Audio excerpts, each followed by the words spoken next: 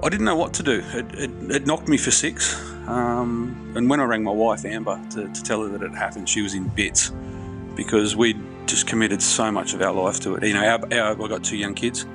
Our babies had grown up in that kitchen. And it just felt like everything had been torn away. This is the Deep in the Weeds podcast. I'm Anthony Huckstep. Identity. It's something many have discussed during the series. Hospitality workers put so much of themselves and their lives into their job, it often becomes part of their identity. What if the very thing you made a name for yourself with has been ripped out from under your feet? Colin Barker is an award-winning chef who rose to fame as one of the country's best fish cooks at the Boathouse on Blackwattle Bay. Colin, how you going? Huck, I'm well, mate. How are you? I'm good. Thanks for joining us. You've had quite an interesting period of time with the restaurant being closed, but the pandemic sort of, when it landed, it started a bit differently for you. Can you tell us about those early stages? Yeah, mate. It's been a wild ride. If you had spoken to me 6 months ago and said, where you're going to be, I probably would have given you a very different story. But unfortunately for us, it was a bit of a perfect storm moment, and the boathouse isn't officially closed, but it's not open either. We ran into some dramas. Basically, we've been chasing another long-term lease. You know, we've been there for 23 years, and in 2016, actually, we filed our first sort of reapplication. Tony Pappas, the owner of the business, had a lot of drama securing his first lease in the early 90s, so he wanted to be ahead of the curve. And, January 2016, first submission, and we're still without a lease, mate. So, yeah, she's in dry dock. What happened that sort of week that the industry got told to shut down? What happened with you and the staff? Well, for us, the whole thing is, like, even after 23 years, we'd been trading very, very well. Right up until the knocker, we were to the point where basically, there was obviously a lot of panic and people just didn't know where we were at. And then when the restrictions came in on the 1 per 4 square metres and things like that, it really hit home that the restaurant wasn't going to be, viable in its current state. So we, like a lot of guys around town, we started looking at doing eat-at-home options, takeaways, running markets out of the restaurant, all that sort of gear. And, we were sort of in a mad flurry trying to sort of keep everyone alive and keep it going. And, Tony was in town. He's overseas for the most part of the year now. And he was in town and he wandered in this afternoon and he did have a look on his head and I thought, this can't be good. And he just said, "Can I have a chat, mate?" And, I've been working alongside Tony for 13 years. Been running the place for him in his absence. And he sat me down and he came out with, "We're going to have to shut it down." And, mate, 13 years, like I've been trying to buy into the place as a partner for the last 5 years. I'd invested a lot of time, a lot of effort, and it had really consumed me for the last, at least decade.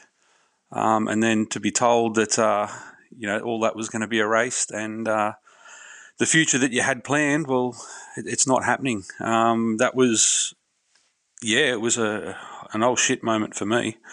Panic set in and I was just numb. I didn't know what to do. Well, as you said, it's been part of your life for 13 years and you've been running the show for at least the last 5, and you really made a name for yourself as one of Australia's best fish cooks there. How does it feel at the moment with the uncertainty and having built your whole career around this restaurant? Look, I've been very fortunate. Tony actually jumped in before the government came out with JobKeeper, JobSeeker, any of that sort of stuff, and he had enough money in the tank to basically pay out everyone what they were owed. He basically didn't want to try and save the business and dig a hole that we weren't going to recover from. So I was very, very fortunate. I got a handsome redundancy package, as did anyone who'd been there for any period of time or who was eligible. And really from there it was, I didn't know what to do. It knocked me for six, but I've sort of I've grown up with some pretty amazing parents, and I came home that first evening, and when I rang my wife Amber to tell her that it happened, she was in bits because we'd just committed so much of our life to it. I've got two young kids. Our babies had grown up in that kitchen, and it just felt like everything had been torn away. And I sort of sat down and had a bit of a quiet moment with myself, and I ended up just slapping myself around and said, "No, you've been brought up to be better than this. You're resilient. Everyone's in the same basket. You've just got to make the best of a bad situation." So, obviously I was lucky enough to have a little bit of money behind me, and the pandemic itself actually made my wife busier within her role. And then I just set about getting on with things. I miss the place like you wouldn't believe. I still have to go down there on occasion and let people in to sort of shut off electricity and stuff like that, and it breaks my heart to see it a skeleton. I was very, very sort of proactive about it. I thought, this is, got to do this. But there was one last day before Tony Pappas had to go back abroad when he finally could, and he asked me to go down and help him take down the artworks. And the artworks, they're iconic, done by Jenny Dalzell, and pulling them down off the walls to put them into storage, it just about broke me. I didn't realise just how emotional the whole thing had been until that point. How have you coped through this period with such a huge part of your life sort of being taken away? There's two ways you can go with it. You can let it ruin you, and you can feel sorry for yourself, or you can just see it as a new beginning, another opportunity. And it's not to say that the boathouse is gone. If they pop up tomorrow with another long-term lease, and it all works for us, then both me and Tony are very, very interested in getting it going again. But I don't know. Mum's always been good with the tough love, and it was always, suck it up, princess, get on with it. So I sort of had that chat with myself, and I gave myself a clip on behalf of Mum, and it was onwards and upwards. And I've done some funny things the last couple of months. I'm fortunate enough to have fallen into a role that I'm currently doing. But mate, I've got my white card from years ago, so I've been swinging a shovel. I tried my hand at being a decky on a commercial fishing boat. I did some welding and fabrication for the old man. So how'd you go with that, mate? Well, fishing's it's part of my DNA. So, and I suppose that's how I ended up at the boathouse. So, yeah, man, it's been, I miss it a lot. But it's also been an opportunity for me to realise just how consuming it had become. And I was putting so much energy into the place, and I could see probably for the last couple of years that the writing was on the wall when we weren't getting the responses that we needed with regards to the lease. But I probably wouldn't let myself believe it, and I definitely wouldn't communicate it with other people. I was just being stubborn and saying, no, this is going to work out eventually. But no, it's just made... you do what you got to do, and it was about providing for the fam, and I've found myself in a new role, as I said. I've started up a consultancy business. I'm fortunate enough to have a very good friend in one Mr. Colin Fasnage, and he rang me and said, "What are you doing?" I got someone that's chasing a bit of help, and the rest went from there. So I've started up my own kitchen consultancy business, and I'm helping out a large Sydney-based hotel group, sort of troubleshooting menus and kitchens and stuff like that. It's very, very different to the life of the boathouse, but I'm really enjoying the challenge. I know that you like to mentor the staff that you have there and make sure that they have clear career paths. And what's it been like, sort of dealing with and sort of losing all that staff, and how have you helped them cope with the situation? I've kept in touch with most of the guys. Obviously, a lot of the guys, with visa restriction and stuff like that, a few of them have returned home. I've got a real core. Like a lot of my staff were very, very long term. Franco Moisu, he'd been with me for 9 years, almost 10. My junior Sue Hendry, or Chuck, he'd been with me for the best part of 8. And then, lots of my chef de parties and my middle range guys, they were averaging sort of 3 years. So, one of the greatest moments we actually had was we had a bit of a meeting to let everyone know what the intentions was with the restaurant. And you know me, I got a bit of a warped sense of humour, and I didn't want it to be too dire. So Tony went about addressing the staff, and I did too, and it was quite emotional. I didn't think I'd be that way, but when I was stood there looking at everyone's faces and just going, you've put so much effort, not just into the business, but into me. They were very, very invested, and they were like family. We capped off that meeting, and in probably poor taste, I bought out a box of Coronas for everyone to have one, and they said the music was we needed some music, so I put on a bit of REM. It's the end of the world as we know it. And, it was a bit of a giggle to finish it off. Tony just looked at me like, Jesus, what are you doing? But the best part for me was Tony asked me to stay on for a little bit and help out just shutting the restaurant down. And we did care packages with food, wine, beer, whatever stock we had left in the place, toilet paper, funnily enough.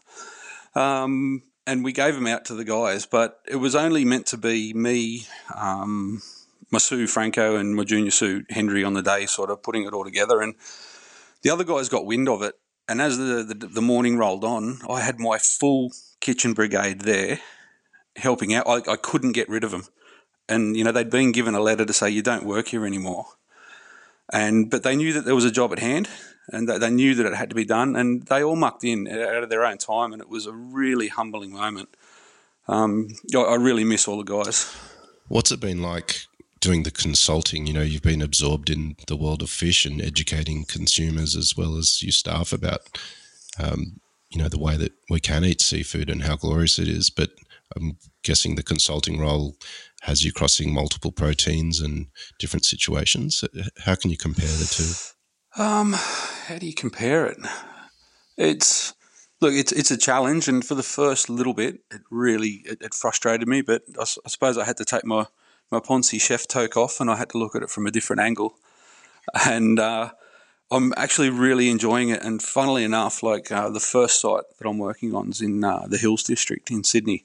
And I've inherited a fantastic team of just really good workers, great guys, and they just get it done. So as far as the food goes, the Boathouse, obviously, we're renowned for our seafood, and I miss it. I miss being able to sample the oysters as they come in the door. I miss being able to jump on the decks of the boats at the markets and pick my own fish, because we're just across the water. I'm still down there a bit. I sort of harass the guys that, used to supply me, and seafood's still a big part of eating at home.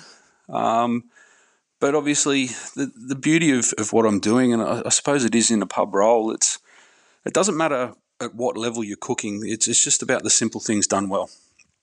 And, it's teaching these. I've got this, there's a couple of young kids in this kitchen that they're screaming to be led.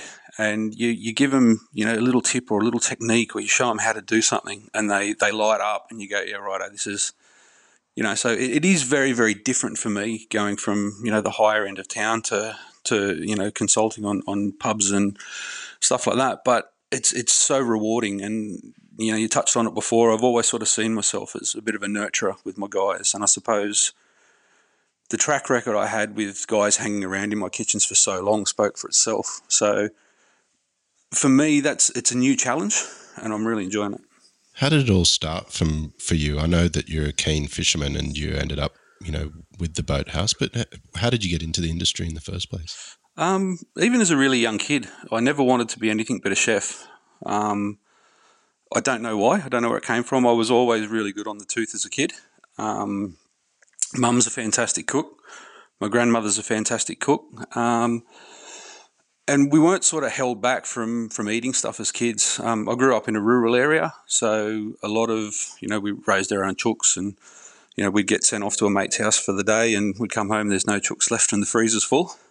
And Mum grew all the veggies and stuff like that for a really good portion of my life. So we were encouraged to eat different things, try different things. And Hunting and fishing's always been a big part of my life, so it all worked. I grew up in the Hawkesbury region of New South Wales, and the best place at the time to get work, in the hospitality industry was a golf resort, Riverside Oaks. And I went there it was probably year 10 at school. I did work experience. And I started working under a guy called John Slaughter, who's up at the Fairmont Resort up in the mountains, and good name for a butcher. But Slaught sort of took me under his wing, and I started doing casual kitchen hand work. And then that morphed into an apprenticeship. And Slaughts was very good. He was very, very firm with me as a kid, and even though we were just a golf resort out in the Hawkesbury, he still had very, very high standards and expectations. And one night after service, we were having a cheeky beer out the back of the kitchen, and he came out with a book all wrapped up for me, and it was Bank, Leon Tomlin's book. And he said to me, "Look, mate," he said, "you're too good for this place." He said, "I want you to go and realise your whole potential." He said, "One day, I'd like for you to go and work for this man."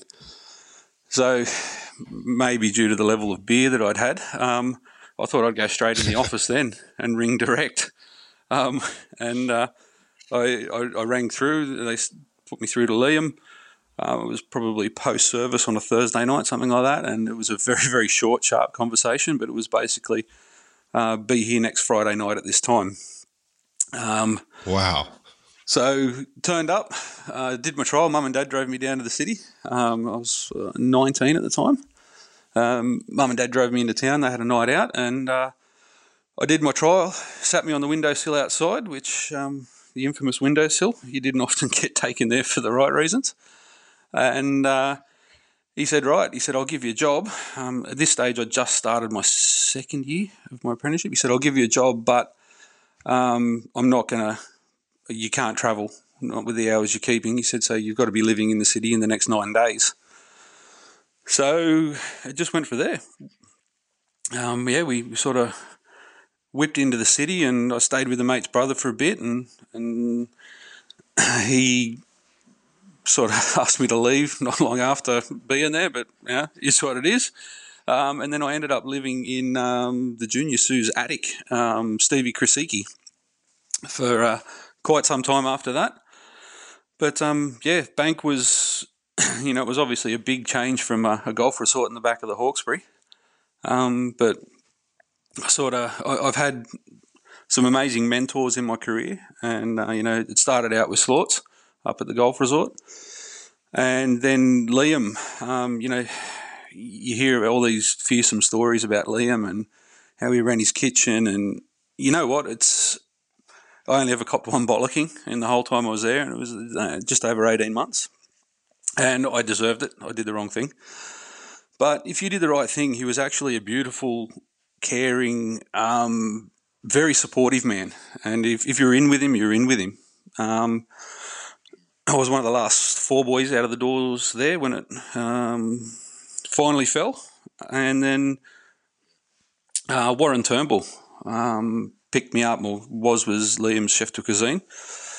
And he said, "Oh, hey, how about you come and follow me around town for a bit?" So we bounced through a couple of venues, and then finally ended up at Assiette.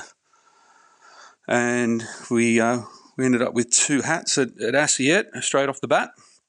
And, tiny little team, just me and Woz and Bo Jangles, or Bo Vincent. Bo's up in Newcastle now doing his own thing. And we just slugged it out there for a while, and sort of natural progression then was to go and see abroad, and just through the Bank connection I ended up going to London and working for Bretto at the Ledbury Notting Hill.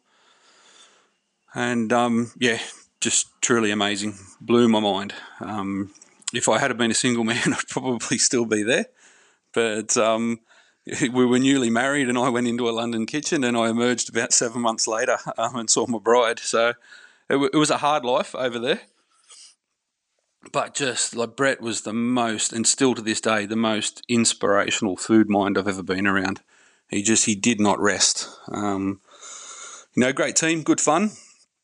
And then I've always had a thing, sort of been a bit of a country boy myself. I wanted to see the gastropub scene in country England. And we went and did a stint in, I got a little bit of part-time or just sort of placement work at a place called the Old Butchers in Stow-on-the-Wold. And it was such a difference from what the food at the Ledbury was so intense and so sort of handled and manipulated. And then we went to this tiny little country pub, and the food, like you'd have a gamekeeper come in during lunch with 2 roe deer over his shoulder, that he just shot, and he'd say, "Oh, which one do you want, Pete?" And, walk through a full restaurant with 2 carcasses. You turn up on the doorstep in the morning and there'd be baskets of pheasants with a note attached to them. "Dear Peter, shot far too many. Hope you can use them." We'd have like 300 pheasant hens hanging out the back.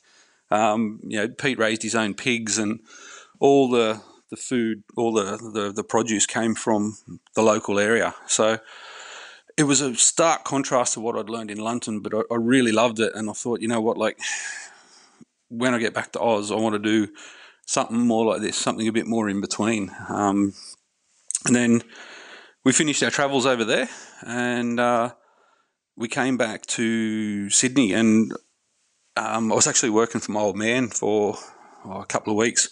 We were waiting. We had a property in Sydney that still had tenants in it we had to get back to.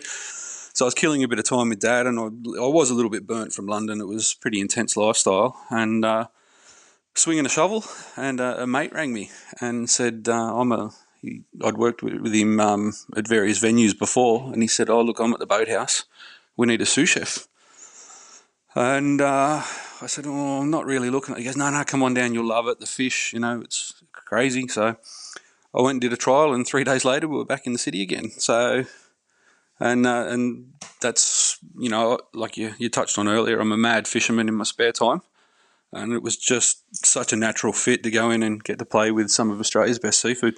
Well, over the next 13 years, you became one of Australia's best fish cooks. What's the secret to cooking fish and seafood and handling it? Really, for us as chefs, and we're spoilt nowadays, so much of the work is done by the fishermen. How that fish turns out on your plate comes down to how it was treated when it came over the gunnel of the boat. Was it brain spiked, ice slurried, handled well? It starts at the beginning there. Seafood's one of those things that you don't stuff around with it. It's about simplicity. It's about simple flavour. It's about letting it speak for itself. And I was gifted an amazing kitchen down there at the boathouse and the proximity to the markets. So it just made life easy. We were dry aging fish before it was called dry aging.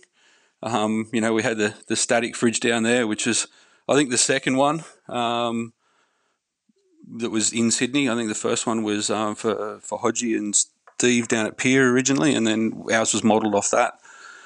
So, yeah, it's just the very, very simple things, keep the fresh water away from it. That's just got to be done. And yeah, just sharp knives, care, diligence, and the rest is really done for you by Mother Nature and the fishermen. What's your favourite fish, and how do you like to cook it? From an eating perspective, I'm a bit of a fan of barcod. One of the deep water species is a species that we do get a little bit of it locally. I've been lucky enough to catch a bit with a few buddies around here, but mostly sort of North Coast and southeastern Queensland. It's just that beautiful, big, sticky white flake. The skin, when treated right, comes up like pork crackling. So for me, it's just about cooking it on the skin very, very gently. You can do it with the aid of a fish weight, or you can do it with just a little bit of patience and a bit of a push. And then, pan into the oven, a couple of minutes at best. And it's one of those fish, if you cook it too far, can go quite tough, but you get it just right, and it's the most succulent, sweet piece of fish you'll get to eat. Apart from that, I've got a bit of a soft spot for the old leather jacket, the piscatorial cockroach.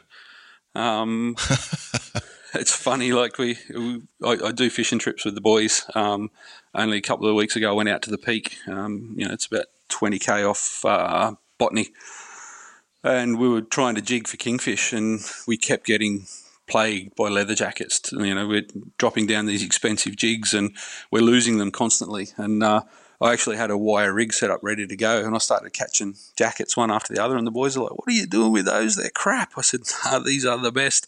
Like, the kings are great for a fight, but if I'm going to eat something, I'm going to eat the jackets." So I loaded an esky with those, got a few kings, and went home happy. How are you feeling at the moment? You really invested so much of yourself in a restaurant, and it seems to be something that's part of the industry, that people find their identity in food and invest so much of themselves into their work. How do you feel moving forward about restaurants and your role within them, given how much energy you'd put into the Boathouse and what's happened? Initially, when I received the news, and for a good couple of days, even a couple of weeks afterwards, I was gutted. It was such an investment, and I'd probably, on a personal level, I'd invested so heavily that it was actually dangerous. It had become quite consuming. And one of the greatest things for that was I got to spend a lot of time with my kids in the following weeks since we shut down, and it's actually given me a new lease on life. And I knew myself, like I mentioned earlier, that I got to a point probably a couple of years out where I just knew in my gut that this lease wasn't going to come through anytime soon. So I'd already sort of set myself up for disappointment. So it wasn't quite as bad when it did finally surface. But it's one of those things where, like I said, you can ruin yourself over it, or you can just get on with it. And there was no other option. It was just about getting on and seeing what's out there. But it's actually, I'd love to go back more than anything else. I would love to go back. If everything realigned, it'd be back at the Boathouse. It'd be alongside Tony, my name on the door, but it'd be under a very new look Boathouse. My approach to the food and the staffing and all that sort of stuff would be very different. And a lot of that's been learnt in this last 6 months. So, it's one of those things. Sometimes it's easier to be pushed than actually jump. And I'm very, very fortunate that I've managed to have the support of amazing family and friends and industry sort of peers that have been there when I needed them. But the other thing too is, I don't know. I guess within myself, I knew it was coming. So it was just a matter of getting up and getting it done. Well, as you mentioned a bit earlier, there's still uncertainty in regards to the Boathouse, and it's not definitely closed, but it's not open at the moment. And let's say a new lease is signed and you're able to open the Boathouse again. How will it feel to be back there with your team? How would it feel? I suppose, like me and Tony have been working really hard on plans and the evolution of the business. And the fact of the matter is that, it's just with it, the building's been there for the restaurant's been there for such a long time that it was getting to the point where, she was still powering along, but she was starting to show her age. And, we couldn't invest in the place like we needed to bring her up to speed because there was just so much uncertainty. So for me, it would be one of the things that I battled with when I was there. Obviously the Boathouse had a very long history before I actually got there. And there was this sort of perception of the Boathouse, particularly in the local area. And it was damage that was done in years before I got there, that, we were this Ponzi restaurant at the end of the street that cost you an absolute fortune to eat in. But realistically, we're about $3 a main course more expensive than the pub up on the corner that didn't have the view and didn't have the service. Wow. So for me, it would be it'd be all about the seafood. That'd just be the natural, the way to go. That's what I'm passionate about. But it'd be a whole lot more. It'd be a little bit more lighthearted. It'd be more casual. Sort of lighter bites. it's just the way the industry is moving at the moment. But I think that it's something that the building needed a long time ago. But due to I always sort of felt a little bit trapped by the history of the restaurant, I guess. So I'd be very, very excited to I had enough time to think about what I'd do. So to actually pull the trigger on a new plan with blow the inside out of the place and start again would be incredible. You've had a pretty extraordinary upheaval in your life in the last 4 months. But what's been the positives to come out of this situation for you? Positives? The big thing is it actually made me stop. Like, it forced me to stop and figure out just, like, the place had become an obsession. It was completely controlling my existence, and I still loved the place, but I didn't realise just how consuming it was until it wasn't there. And I'm a control freak by nature, so I could have been there a whole lot less than I was. And I was lucky enough to have the support of the most amazing team. Like, only 13, 14 months before this whole COVID thing kicked off, I finally got the restaurant manager of my dreams, the guy that I'd been waiting for 13 years, in Vincent Wigman. He was incredible. And then it's one of the things I actually said to Tony. I said, mate, we've just gotten the team to where we need it after all these years, and this is happening. But for me, it's given me a new outlook. It's set me new challenges. It's given me a little bit more time to be a dad, to do camping trips on the weekend and to do footy training and actually take a little bit better care of myself. Getting more sleep, eating better, pushing myself to exercise, because all that went on the back burner while I was just so tied up in this environment that I'd created. It wasn't enforced on me, but I'd just done it to myself. So it's like I said, sometimes it's easier to be pushed than have to make the decision to jump yourself. And like I said, I was sort of brought up to be resilient, and it's given me a new lease on life. Really, it's just seeing things through a different set of glasses. It's a new challenge, and look, if she comes back, it's on. But I've got to get out and do something else in the interim. Well, mate, it's always extraordinary to have a yarn with you, and you've always been bloody amazing at telling a yarn. No wonder you like your fishing.